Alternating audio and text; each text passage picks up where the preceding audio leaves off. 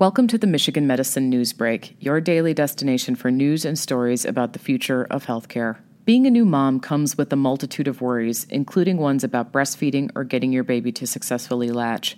In an effort to keep infection off your list, Carrie Pawlowski, RN, a lactation consultant at Michigan Medicine, shares tips and tricks for keeping yourself mastitis-free and what to do if you think you have it. When asked, "What is mastitis and how do I know if I have it?"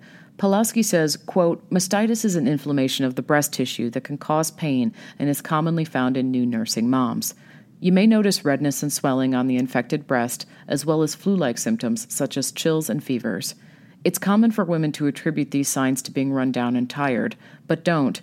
It's important to alert your doctor right away if you're feeling any of them," end quote. Another frequent question new breastfeeding parents have is, what are the risk factors of mastitis?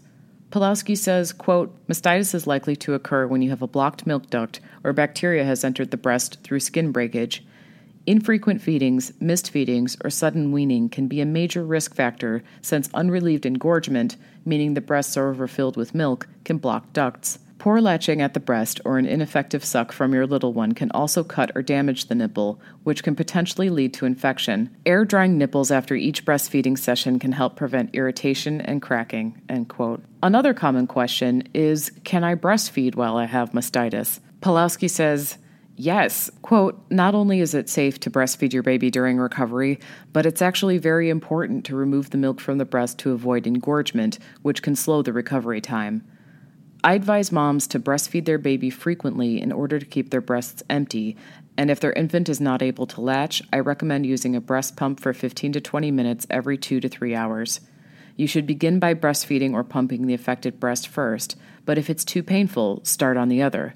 To help drain the blockage, you can massage the breast at the blocked area and move it towards the nipple. When you're ready to wean your baby from breastfeeding, it's best to begin the process gradually. Not only does this help your baby adjust to a new eating pattern, but it also prevents the breasts from becoming too full," end quote. For more on this story and others like it, please visit www.uofmhealth.org/health blogs.